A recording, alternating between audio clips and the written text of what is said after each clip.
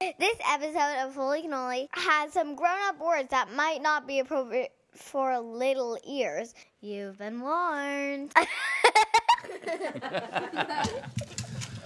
Putting in the mints. Hopefully you don't hear the jingle jangle of it. All right, you guys. Podcast addicts, strangers, friends, canolios, canolians, canolers. That's a new one. Sean Fernandez said he's a canoler. I like it. It sounds kind of like Christmas Caroler or something. Canoler. It's episode 12. We're recording this at the crack of midnight, something like that.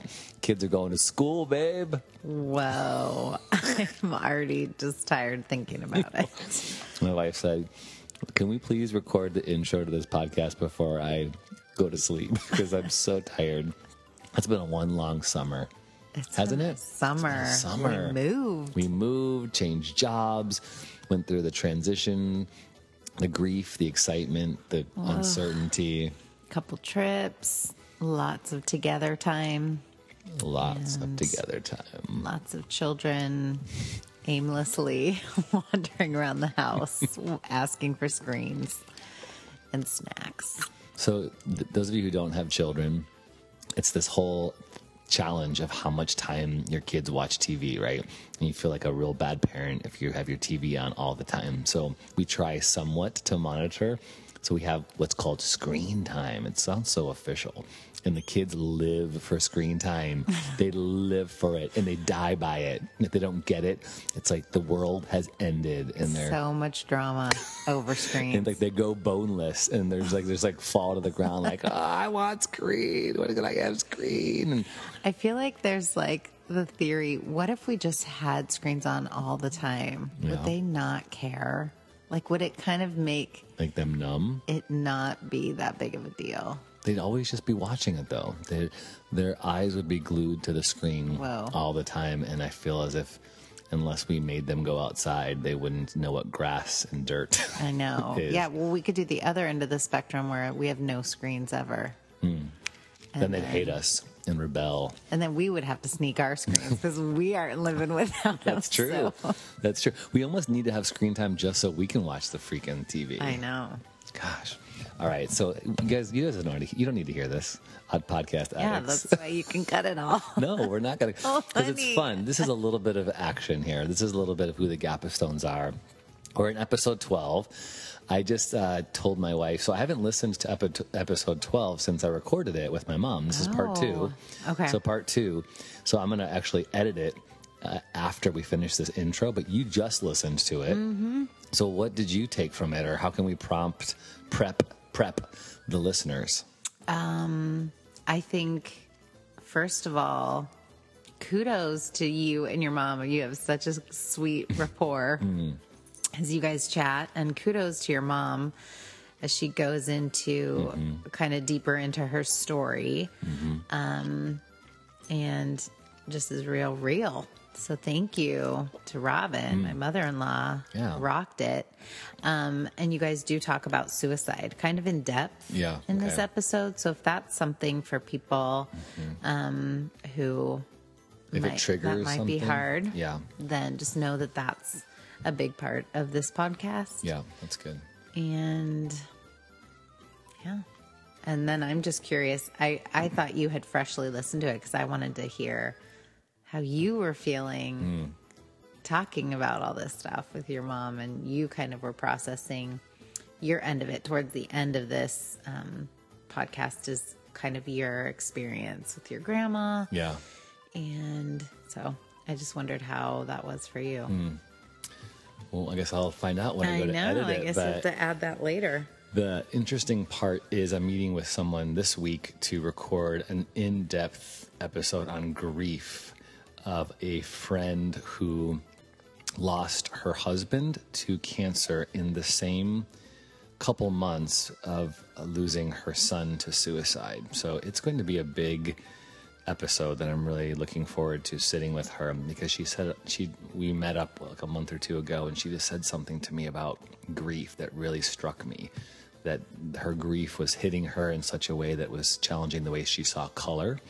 And that was when I was in transition of taking, my next step and leaving my job. And I was like, wow, grief is so powerful. So we're gonna talk about that in depth. But know that if in any way you might be triggered, listeners, with this conversation, you might need to skip this episode, or just be aware if you've lost someone to suicide. We're going to talk about that, and maybe it'll be encouraging and hopefully healing to you, because it's been healing to me to talk about it. So, all right, well, before we launch into it, I just want to make note to an event that's coming up on September 5th, Wednesday night, 2018. So if you're listening to this after September 5th, 2018, you missed it.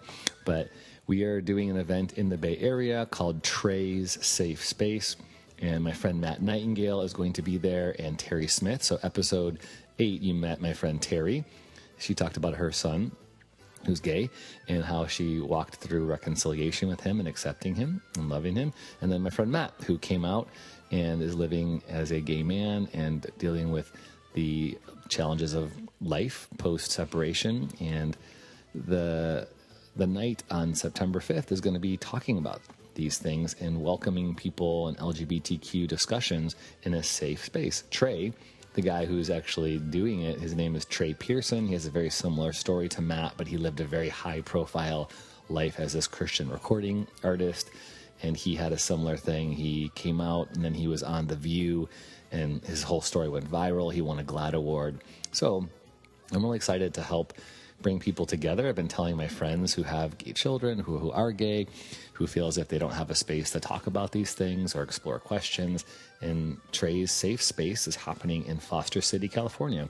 So if this is something you'd be interested to come, it is a free event, and we're just personally inviting you to come. So if you want more information, let us know. I'm going to make you do some work by Googling Trey Pearson, so you know what that's about. You can Google Trey's Safe Space and come to the event in Foster City, California. Trey, Trey. You got it. Okay. Yeah. And if you bought a t-shirt, they're coming in 2 weeks. Thank you guys. We sold whatever we needed to sell. I thought we needed to sell 50. We only sold like 26, but they're coming. So that's awesome. I'm excited to wear mine. So thanks for those of you who bought it. Yeah. And you have hats. Do you have to sell those? Those are awesome. Yeah, I do. But they're for Brave Maker. Because Holy Cannoli is a Brave Maker production. Yeah. Go to bravemaker.com and see what kind of stuff we got going on there. We got retreats coming up. We got a film fest. And if you like the work that I'm doing, support me by clicking on donate on bravemaker.com. But I'm not going to tell you about my hats yet, because I already have people who are buying them without me having to promote them. I know. They're cool looking. Thank you. All right. Thanks for listening, everybody. And here's episode 12 with my mama. You're listening to the Holy Cannoli Podcast. It's all about making sense of life, who we are, and why we're here. Life is sacred and life is strange. And here's our dad, Tony Gappastone. Check one. Okay, here we are, part 2. So, where do you want to start this one? We just talked about so many things. If you missed last week's, we're here with my mom, my mamacita, my madre, my mama. Yeah. Ma. Ah, I love that. We're talking about experiencing God in strange ways. This is Holy Cannoli, and things got a little emotional on that last podcast, but it's cool. The connecting tissue, connecting thread of God, his narrative is just ongoing. It's never ending. It's so deeply layered, so complex, so beautiful, even in the midst of pain. You shared a lot about growing up in an abusive home, being disconnected with your biological mom and dad, being raised by grandparents, getting pregnant outside of marriage, then getting married, and then contemplating abortion, and then giving birth, and experiencing God. Amazing, amazing stuff. Where do you want to start now? What do you want to talk about? Well, when you were 6 years old, a phone call was made to my mother. And I hadn't seen my mother since I was 6. And that was all started from when my sister visited her, and I was just like, I don't want anything to do with her. She left us. So I was pretty bitter about it. And it took a good year before I came to terms with meeting her, going out there, and I took you and your brother. Because you were in Chicago still at the time, and Grandma lived in California. Right, L.A. And so we talked a couple of times on the phone. She goes, well, why don't you just come on out and visit? And I had just gone through the divorce with your dad, and I guess it was just a time for me to reconnect with my mother, even though I was scared. And So I just went out there and... You went out there by yourself? No, you and your we brother. came with you. Okay. Yeah, 1981. Okay. And so you guys were 2 and 6 and went out there, and it was really good. It was the beginning of a new relationship. And of course, I heard my mother's side of her story of why she left. And it was good. It was hard. It was emotional. It was, because she had to, I pretty much told her, I said, I want you to spill your guts to me because I need it for me. And I think you need it for you. And so I remember in our house in LA, we were like 2 o'clock in the morning sitting on the floor in our huge fancy bathroom. And Her bathroom? Yeah, her bathroom. Why in the bathroom? I don't know. We were getting ready for bed and we were in there for hours. Huh. I don't know. Strange and sacred. My mother she's all about her bathrooms. But anyway, was. And so I remember her sitting on the floor and she like broke down and cried. Because, she was sad that she called her dad, and her dad picked her up from Chicago and left us in Chicago, took her back out to California. It's funny because I always thought you were kidnapped or taken, not kidnapped, but taken from your mom in California, to Chicago. That's a different time. Oh. Yeah. What? Okay, so my mother, when my sister was 3 months old, I was 18 months old. Grandpa Dan came to Chicago, took Mother out back home to California. Come on, leave the girls here. Okay. And then I was with my grandparents who raised me. And then I lived with my dad for a while. And I remember my dad calling my mother on the phone saying, I need you to take the girls for the summer. Oh. Because I need to get my feet on the ground. I really want to make this work with my new wife. And of course, my mother's like, of course. And my sister and I were like 6 and 7. I was 7. And she enrolled us in school, and it was great. We were there. And I remember walking in the playground at school, and I saw a teacher walking with a man. And I looked at the man, and I went, Daddy? And it was my dad.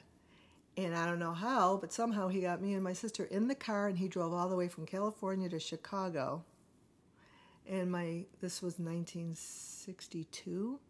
And I guess that was before CPS or anything like that. And my mother was frantic and calling the police, and the police said he has legal custody of him.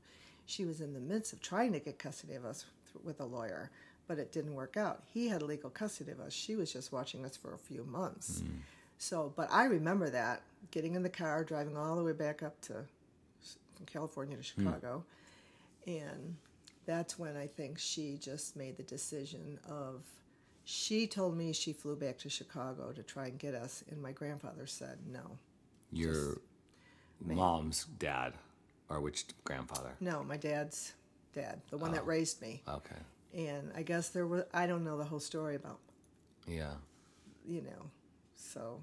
But that obviously hurt you in some way. You felt like she wasn't fighting for you potentially, or she could have done more to get you back. And then listening to negativity.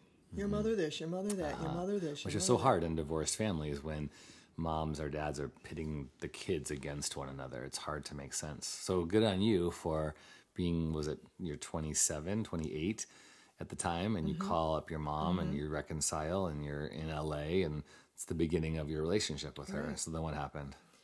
Well, the relationship continued. I'd go out there twice a year and go visit her, and watching you and, Grandma. I always attribute my love for LA to Grandma. Yeah. Because she lived in LA, and I think, she would take us everywhere. Yeah. Yeah. Hearst Museum, Venice Beach with Aunt La Brea Tar Pits.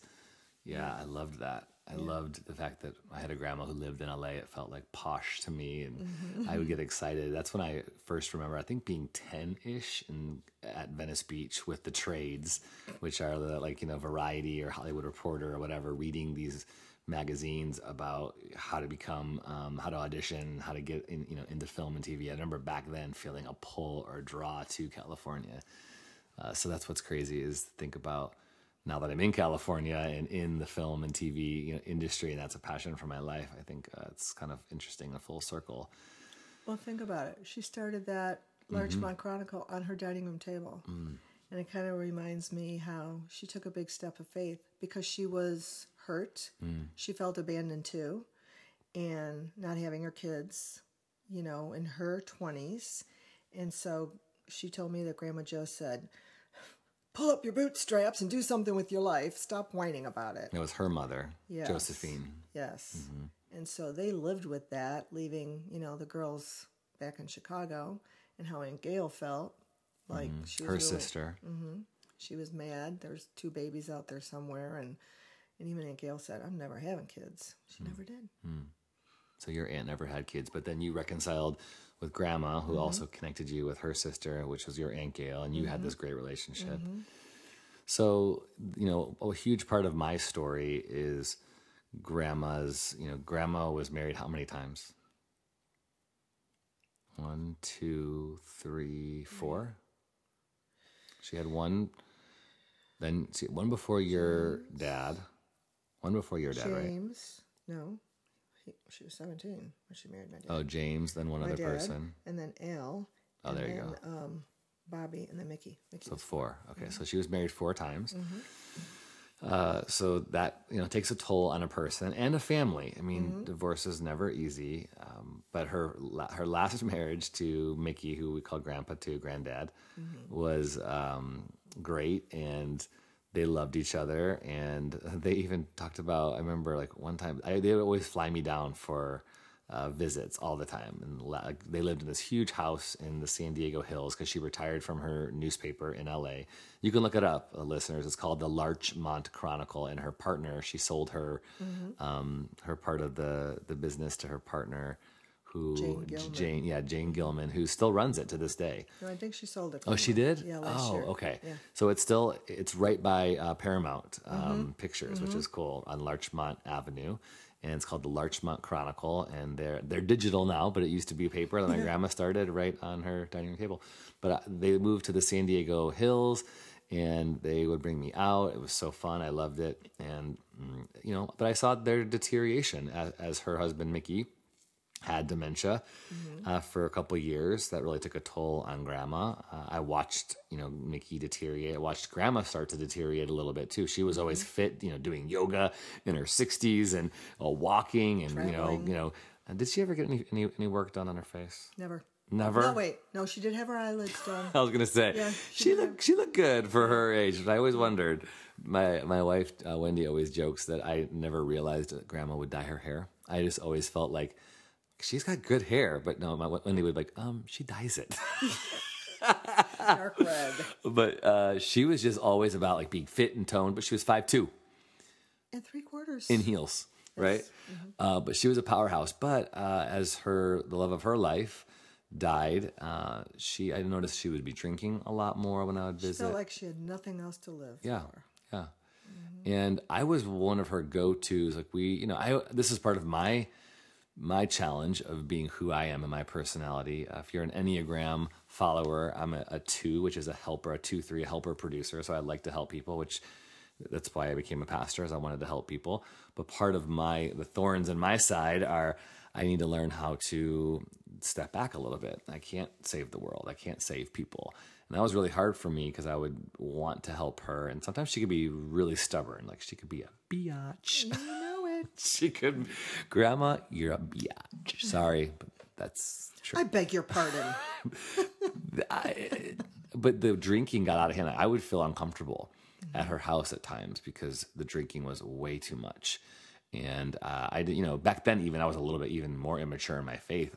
I drink now, not to excess, but I drink with responsibility. But back then I couldn't even equate like responsible drinking as being a healthy thing, let alone unresponsible drinking. I felt like they were both the same, but Grandma way went past the line anyway. And so there would be times when I would try to talk to her and she would just be like falling down and slurring her speech and falling asleep on the couch. And then she'd be saying things about her life, that she had no purpose, and I'm trying to pray for her and read scripture to her and help her.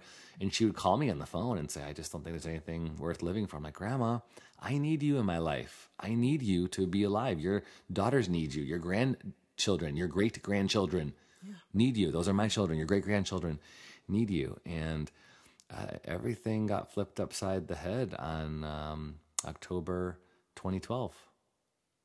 October 14th. 2012. I got a phone call because I was her DNR. I was her do not resuscitate on her end of life wishes. I got a phone call from, I don't know if it was San Diego General Hospital or whatever it was. Like, hello, Mr. Gapastone. Like, yes. We have Don Goodwin McCullough with a self-inflicted gunshot. And you're her DNR. Do we have your permission to take her off life support, life-sustaining measure? I mean, I remember it like it was yesterday. I was in my driveway walking up to my house after a worship gathering, and I just fell to my knees. I didn't even like, what? Who is this? And I can't even tell you. It's so blurry after that. I think I said I needed to make some other phone calls because it was so confusing. I had aunts calling me, you calling me, Jackie, her best friend Jackie, and then there was a connection with her live-in Gloria caretaker and all that stuff. I mean, it was such a mess. I can't. But that whole next week or two where we all flew out together, and then family were trying to make sense of it, and it was painful. Yeah, it's still kind of like a big blur. It's going to be 6 years this October. Yeah. And I'll be real honest, I'm still a little angry at her. Yeah. Which is part of the grieving. But, yeah. I remember it seemed just like time was standing still for after we got the news. I don't remember packing. I don't remember flying out there. I mean, it's just like time stands still and you're trying to make sense of it. And, it's just, I mean, I remember my husband saying, honey, I'm just so sorry. I know how this feels because he lost a brother through suicide. And I'm like, I just don't get it. Because, we think that, oh, everyone's got it together. They make so much money. They live in a big, beautiful house. And she was really lonely. And we all reached out to her. But she had that window of being alone, a 24-hour window of being alone because her caretaker left. And, I mean, we don't, but we know she knew God. She was just done. She just wanted to be done. Do you still feel anger? Yeah, a little bit I do. Because she's missing out. And so are we. Yeah. And like we laugh now and, we talk about, a show that we watch and how Jane Fonda reminds us of her. And, yeah, we can still laugh, but, it's painful. It is painful. And it always probably will be painful. Maybe the pain will lessen. The pain will always be there because that wasn't how it was supposed to be. I think, I hate the word suicide so much, but suicide was never meant to be part of God's plan. But I've come to, and there's many differing voices on this, but I'm confident in this, confident as I am in God's grace and his fullness and his depth of love. She's with him, not because she deserved to be with him, because none of us do anything to deserve or earn his love, but because his love covers everything. His love is good and forgiving and graceful, even to that. What has moved me in this journey is understanding the complexity of one's mind who comes to that decision. I've heard many times that suicide, taking one's life, is selfish, and I used to think that a lot, like it is selfish. Like you're thinking about yourself. You're not thinking about anybody else. And that does produce anger, and it's okay to be angry. It's okay. Your anger is warranted. I still get angry. But I heard something recently, and I can't even tell you who to give the credit to, but it's not me. It's not original to me. But I heard this, and it really made sense, is maybe it could help us if we look at the person not as being selfish, but as being hopeless. If you are at the point of taking your life, you feel that there's no hope left. Right. There's nothing, there's not a reason to live. And it's not that you are so focused on yourself that you're taking your life. It's that you can't focus on anything but the pain in your life. And so some might call it selfish, but I go, no, it makes sense. Hopeless. You are hopeless. But I've done enough memorials for people who've taken their life, and I've done enough processing about grandmas. And I had, my good friend John, who took his life in 2000. I have come to understand the complexity of God's grace over this, over everything that we consider sin. And there are people who say, I had someone tell me, because I talked about heaven in a large worship gathering panel discussion one time, and I talked about my perspective on this, and I had someone come to me, and it was just one of the rudest things I ever have experienced. And this is something, listeners, please take note. If someone in your life commits suicide, and if someone you know commits suicide, or that you're somehow removed, the worst thing you can ever talk about is that person's afterlife or eternity. That's none of your business. You are not the judge of that person's afterlife or eternity.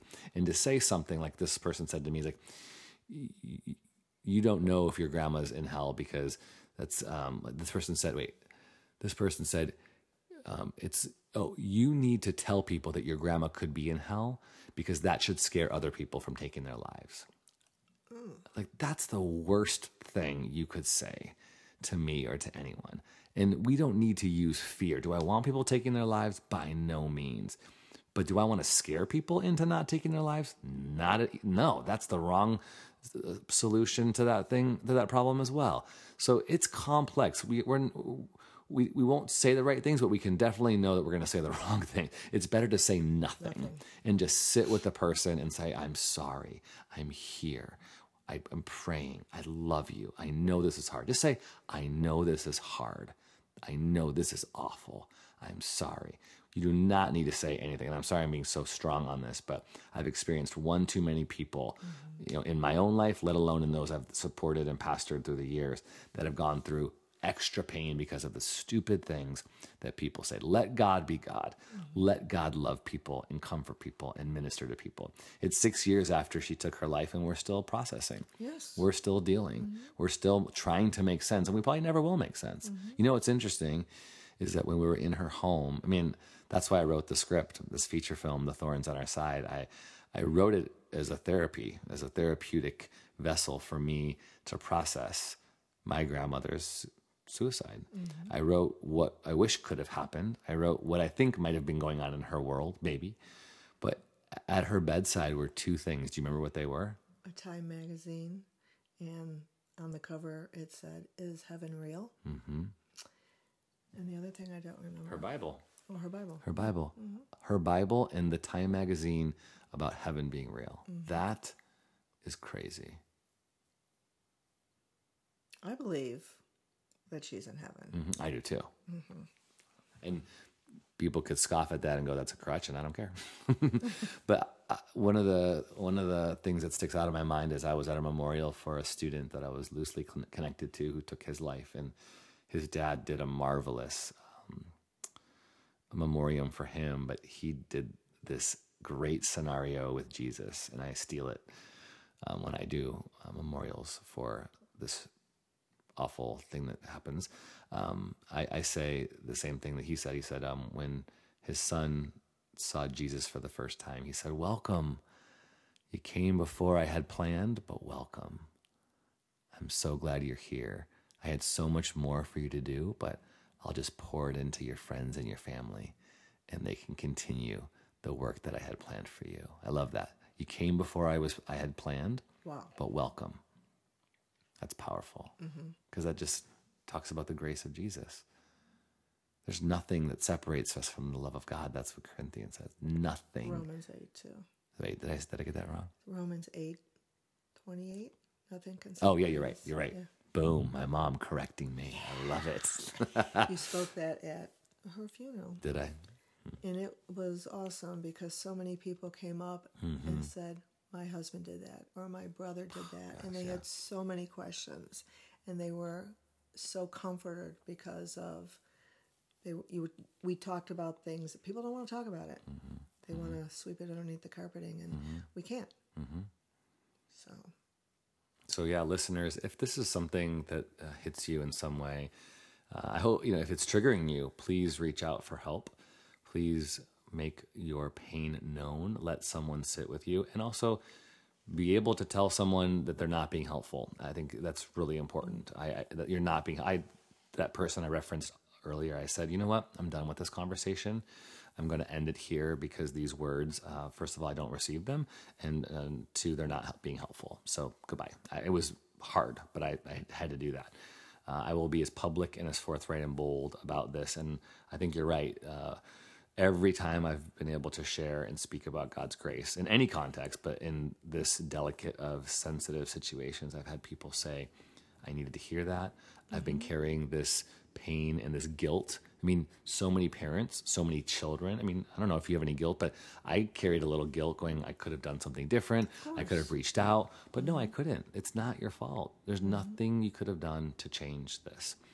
I hope I can continue to change people's lives and convince them to live their life and and to know that they have something worth living for. But when someone takes their life, we can never be inside their brain. We can never understand why. Well, I have found that when people say the things like, how do you know she's in heaven, and that what she did was wrong, and all I say is, no, I know she's in heaven because our God is too merciful. He is too great. He's love. And he knew her pain, and he knew she was going to do that. Mm-hmm. So who are we to, like you said, who are we to judge? Mm-hmm. And no one has that right. And like, I love that line where you said, it's really none of your business. It's God's business. Yeah. But we love being the judge, though. I mean, we love judging people for their sexuality. We love judging people for their language. We love judging people for what they wear. We love judging people for who they date. I mean, this is totally on the opposite end of this conversation. But I remember one time I was working out in a gym in a hotel because we were visiting my in-laws in Southern California, and I was reading a magazine while I was working out, huffing, puffing, and there was an article on the Kardashians, and I remember thinking something judgmental. Like you always hear, like, oh, who are these famous people? What are they famous for? They don't do anything. And I remember hearing the voice of God. what do you say? These are my creations. I made them, and I love them. And I remember feeling so convicted. God, I am so sorry. We talk about on this podcast, how do we hear from God? And, you know, our podcast number 1, you shared about how you heard from God and this kind of narrative of God speaking. But I think if we were open to listening to God, we're not always going to hear, this is what your life is about, or do this, or we will hear over and over and over and over. Oh, Kleenex. I realized you have had my orange glasses on the whole time. Way to go, Mom. You told me to wear them. Yeah, she's wearing my orange, yellow tinted glasses. But if we are open to hear from God, we will hear over and over these simple words. I love you. I love you, and I love you, that person, and I love that person, and I love that person. The person that you hate, the person that hurt you, the person that abused you, that's what's really hard. Ooh, the person you're so ticked off that you want God to strike down with lightning. God will say, well, I love her. I love him. So let's talk about that. And let's let that love that I have for you and for the world mold you and melt you and embrace you, and let that love change you. That's the holy cannoli. That's the experiencing God's sacredness in the strangest places. Well, after my grandmother having the last word, passing away on that day in 1985, I made it a mission that I'm like, I need to go talk to my grandpa. And he was 92-ish when he passed, but I saw him twice at the assisted living, and I hadn't seen him in, oh my gosh, 1971, 20 years. And I don't think I ever met him. This is he's your grandpa. He was your step grandpa, but you called him grandpa. Yeah. He would have been my great grandfather. Right. And I never really knew him. And I walked into the assisted living. It was like the Ritz, downtown Chicago. And he was just sitting in like a library, and I walked in, and he kind of looked at me, and I sat there, and it was very emotional. And I had pictures of us when I was a kid, and how he would take us to the Chicago Cubs game all the time on Easter Sunday, of all days. Mm-hmm. And I just said, I apologized to him for not, staying in touch with him. And he acted like he hadn't seen me in 2 weeks. And to me, that was like, and he was a believer in God, but he was Jewish. Mm-hmm. And when I talked to him about Jesus, he's like, he pulled me aside. He goes, I believe in God. I do believe in God, but that Jesus guy. And I went, well, Well, you think about it, though. And then we went up to his apartment. He gave me some ties for you. And the second time I saw him, he goes, so tell me some more about this Jesus. Wow. And that to me was, I was grateful that I made that meeting with him because and then when he passed away, I have peace about it because he wanted to know more about Jesus. And he goes, but I'm Jewish. And I'm like, so is Jesus. So is Jesus. Yeah, so is Jesus. He's chosen people. And he goes, we are? I said, yes. So let's circle back and end the podcast. We briefly touched on, you said you came to know Jesus in 1977 when I was 2. And then when I was 17 or 18, I started asking questions about Jesus because I was intrigued. And I started asking you questions like, where are you with God? And what then happened? That was in Poplar Grove. Yeah, in Illinois. You were hanging out with Jason and Rob Yates. Yep. And that's when you came home and you need to let Jesus out of the closet. Quit being a closet Christian. Jesus was in the closet in your life. And I was like, what? So, I was pretty radical and zealous. yeah. I'm sorry. In some ways, I was a little over the top. But anyway. And that's, chasing after God quietly and not letting anyone know. And I feel that I didn't really talk about God a lot because I didn't want the rejection from people because I had enough rejection. But, it's kind of like a standing joke that I guess I had to move to Texas to really find what God You had to go to the Bible Belt. That's where Jesus lives, is in Texas, right? Yep, there's church building on every corner. So would you say, I don't want to press you, I'm not trying to put you in the corner. Don't put baby in the corner. Did you feel like you really knew God? Or was it just you knew God but didn't know him well? Or you were kind of aware and maybe not as deeply interested? No. I was a baby Christian. I think I finally realized when I I moved to Texas and I met Teresa, my friend, and I prayed I wanted to go into the juvenile prisons and just talk about God. And my husband's like, what? Wait, no. And I said, no, I really feel this is what God wants me to do. And then I did the juvenile prison ministry. And then I had the dream about Africa and I called you. But I think I had to go all the way to Africa to hear God say, Oh my gosh. No kidding. There's kids in your own neighborhood. Feed my sheep where you live. Yeah, so let's get to that. So we love talking about how we hear from God. I really want my listeners to wrestle with this. Do you hear from God? Is God speaking to you? I would say he's always speaking to us. God, this voice, the universe, the creator, the spirit, is speaking. And if we're open to hearing him, we will hear him. Now, you've heard him many different times and you shared all these different elements, but you heard him in Africa say something about how you're going to be following after him in Texas. Yeah. The kids in Africa, come on now. Let's not go there. It's emotional. It's, wow, greatest experience of my life. We went to Malawi together. 2002. And those kids there impacted me, because they had nothing and they had so much joy. They were happy. They had nothing. And that's when I heard God again. They have me. That's why they're happy. They know they can't take me away. And it was my aha wow moment in life. And that's when I came home and I'm like, we need to do more for God. We need to do more. But just, we had no kids in the house when Greg and I were married, and then we just started praying and going to services and met a couple that had 10 kids in their house. I'm like, what?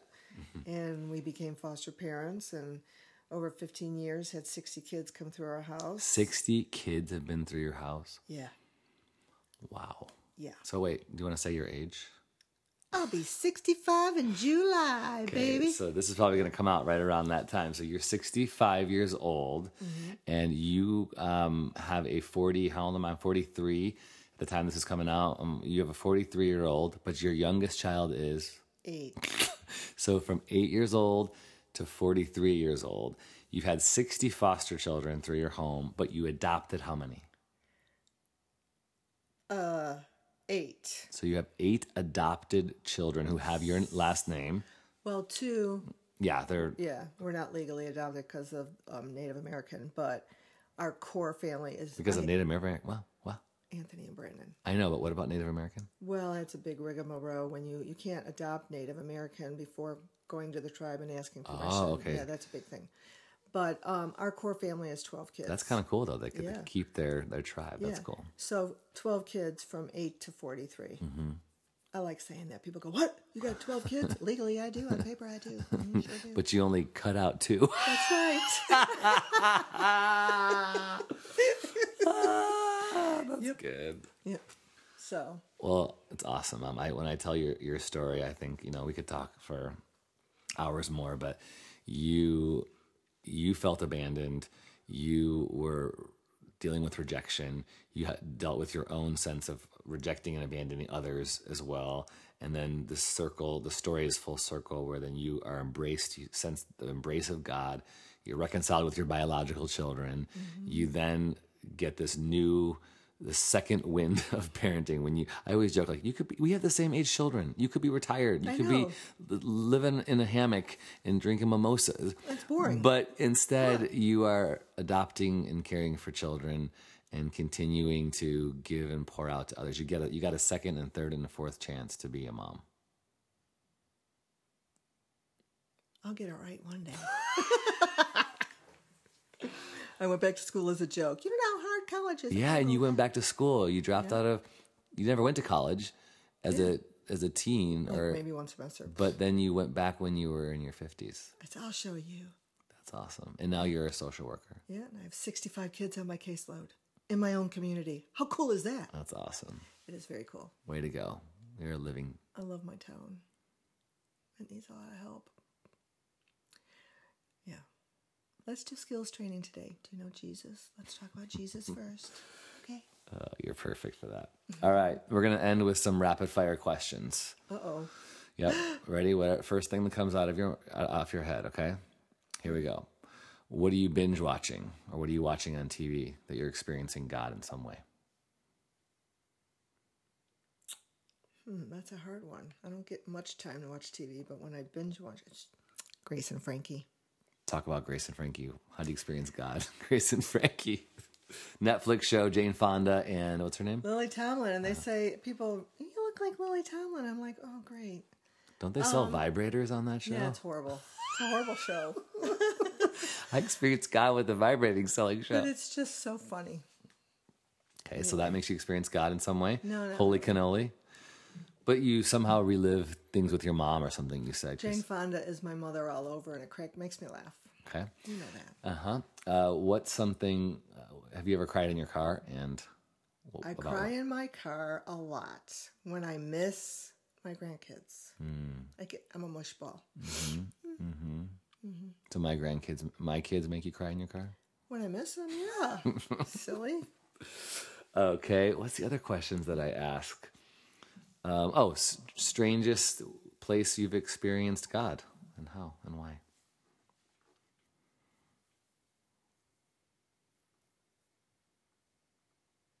Strangest place? I don't know. Strangest place? Well, no, but always in my shower. I guess because I'm alone and naked the way I came in the world.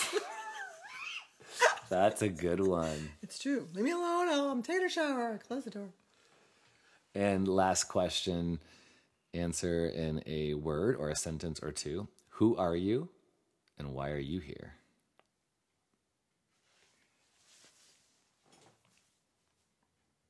I'm a cheerleader. I'm an encourager. I'll get you up. I'll make you feel better about yourself. It's my job.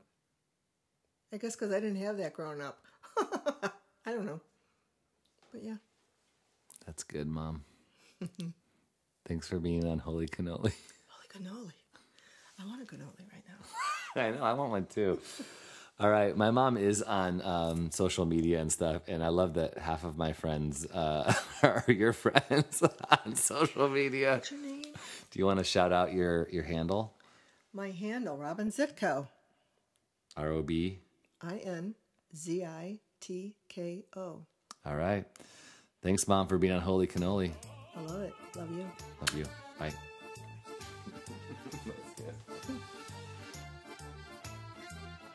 Go ahead when you're ready. Okay. So I was just telling Tony that after I listened to this podcast, I was struck by the fact that Robin, has kind of a tough story. When you think about the abuse that she experienced that we heard about in the last episode, and going back and forth between her parents and grandparents. And I just don't really get a sense of like bitterness towards her mom. I feel like she really, she obviously had to go out there and pursue a relationship and reconciliation with her. And she mentioned being angry about her mom's suicide, but you don't get the sense that like she held that bitterness against her whole life. And so I just wish she was here and we could talk more about how did she work through that process of coming to terms with her story, coming to forgiveness, I'm assuming, for different aspects of her life, and how she turned into, a woman who gives back and loves on her community and the people around her, and, healed. Yeah, I think it'd be interesting to talk to my mom.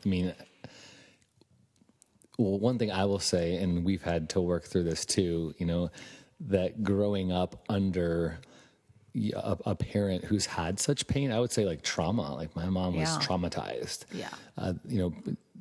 The challenging part of that is you don't realize you're traumatized, right? You're trying to go through life and you're trying to make sense of life, but there's something that's off. And I was to say as an adult who looks back, one of the things that I thought was just really difficult, is I could tell my mom carried around this pain, and at times I think in my unhealth, I tried to carry it for her and with her, and that wasn't really my job. And I always give my mom credit because she did the best that she could. I love her, and we had to work through some challenging, things that I had to forgive her for too.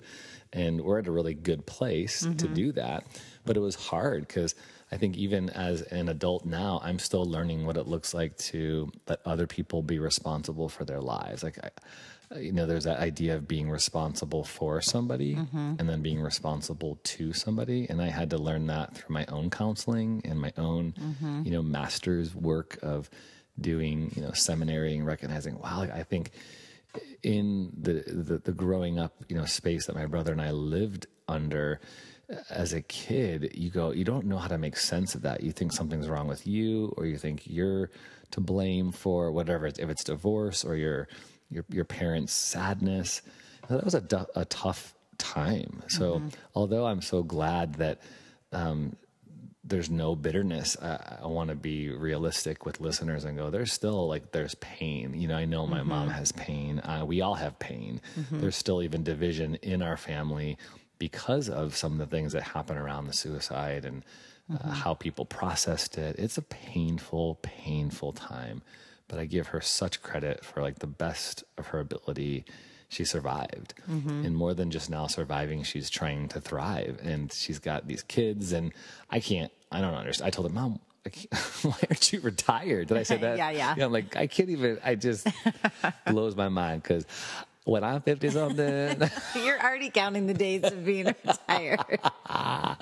It's not like I want to sit on a beach and look at my toes in sand and put toe selfies out there. First of all, don't do toe selfies. Toesies. No. Stop the freaking toe pictures in sand. I just, I'm tired. I love my children. But I can't, my mom's a superstar. So any other post? Okay. I just, towards the end of the podcast, you talk about your mom having kids ranging in age from 8 years old to 43, and how she had the second wind, and she's had 60 foster kids coming through her doors, and she's adopted. She said 12 are part of her family. So how does that feel for you? Yeah, it's been hard, I think, for me. There's that human side that wow, that's my mom. She was my mom first. If I'm honest, that's that weird type of feeling. Yeah. that I didn't also get to see a lot of her life, you know? So when I moved out of the house when I was 17, and my mom had been, you know, going through her second divorce, and then she got remarried a third time. And then her life just was changed, and she wasn't even in the same state as me. So those are some of the hard times. Like, I just lost my mom.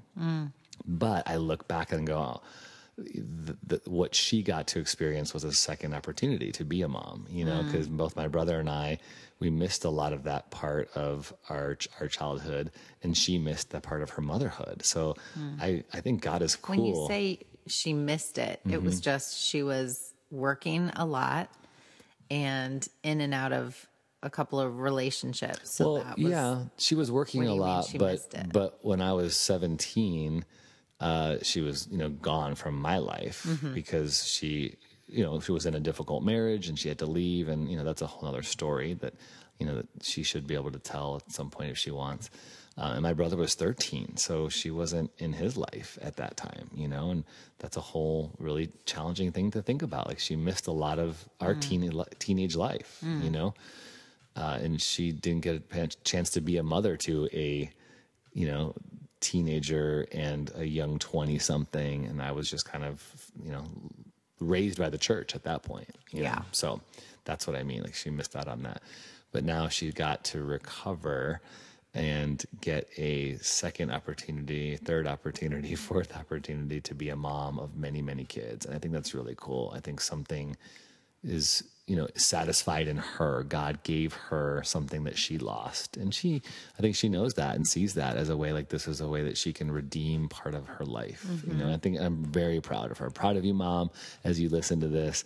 I love you. And we all have a story. I mean, you know, our kids are going to have to go through therapy for something too. Like, we are not perfect people. We're not perfect humans.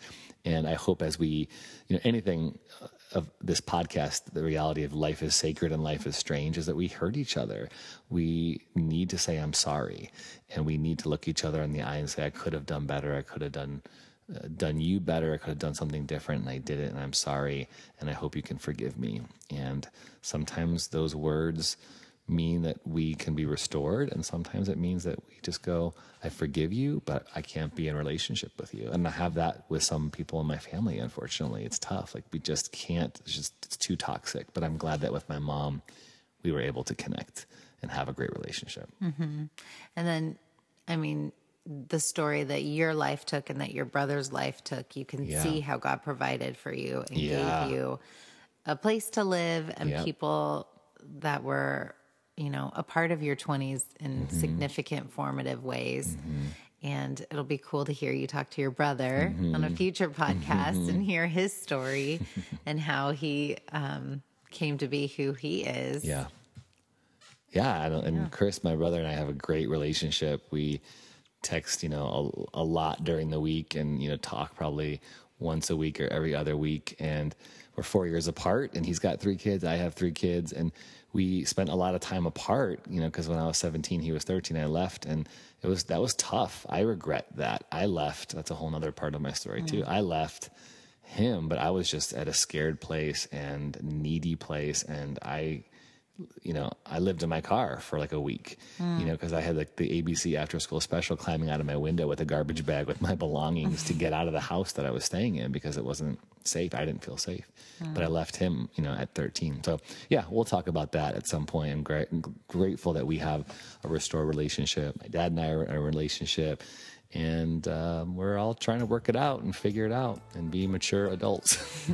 And all the Holy Cannoli listeners get to be a part of Thanks, you guys. How this story unfolds. It's like I'm sitting on a therapist couch, and all of you get to listen to my problems. All right. So you guys, next week, episode 13, I am going to be interviewing a amazing theologian, a guy who wrecked me in seminary, literally. And I'll tell you more about that next week, but he's going to change the way you think about the Bible. Stay tuned. Sweet.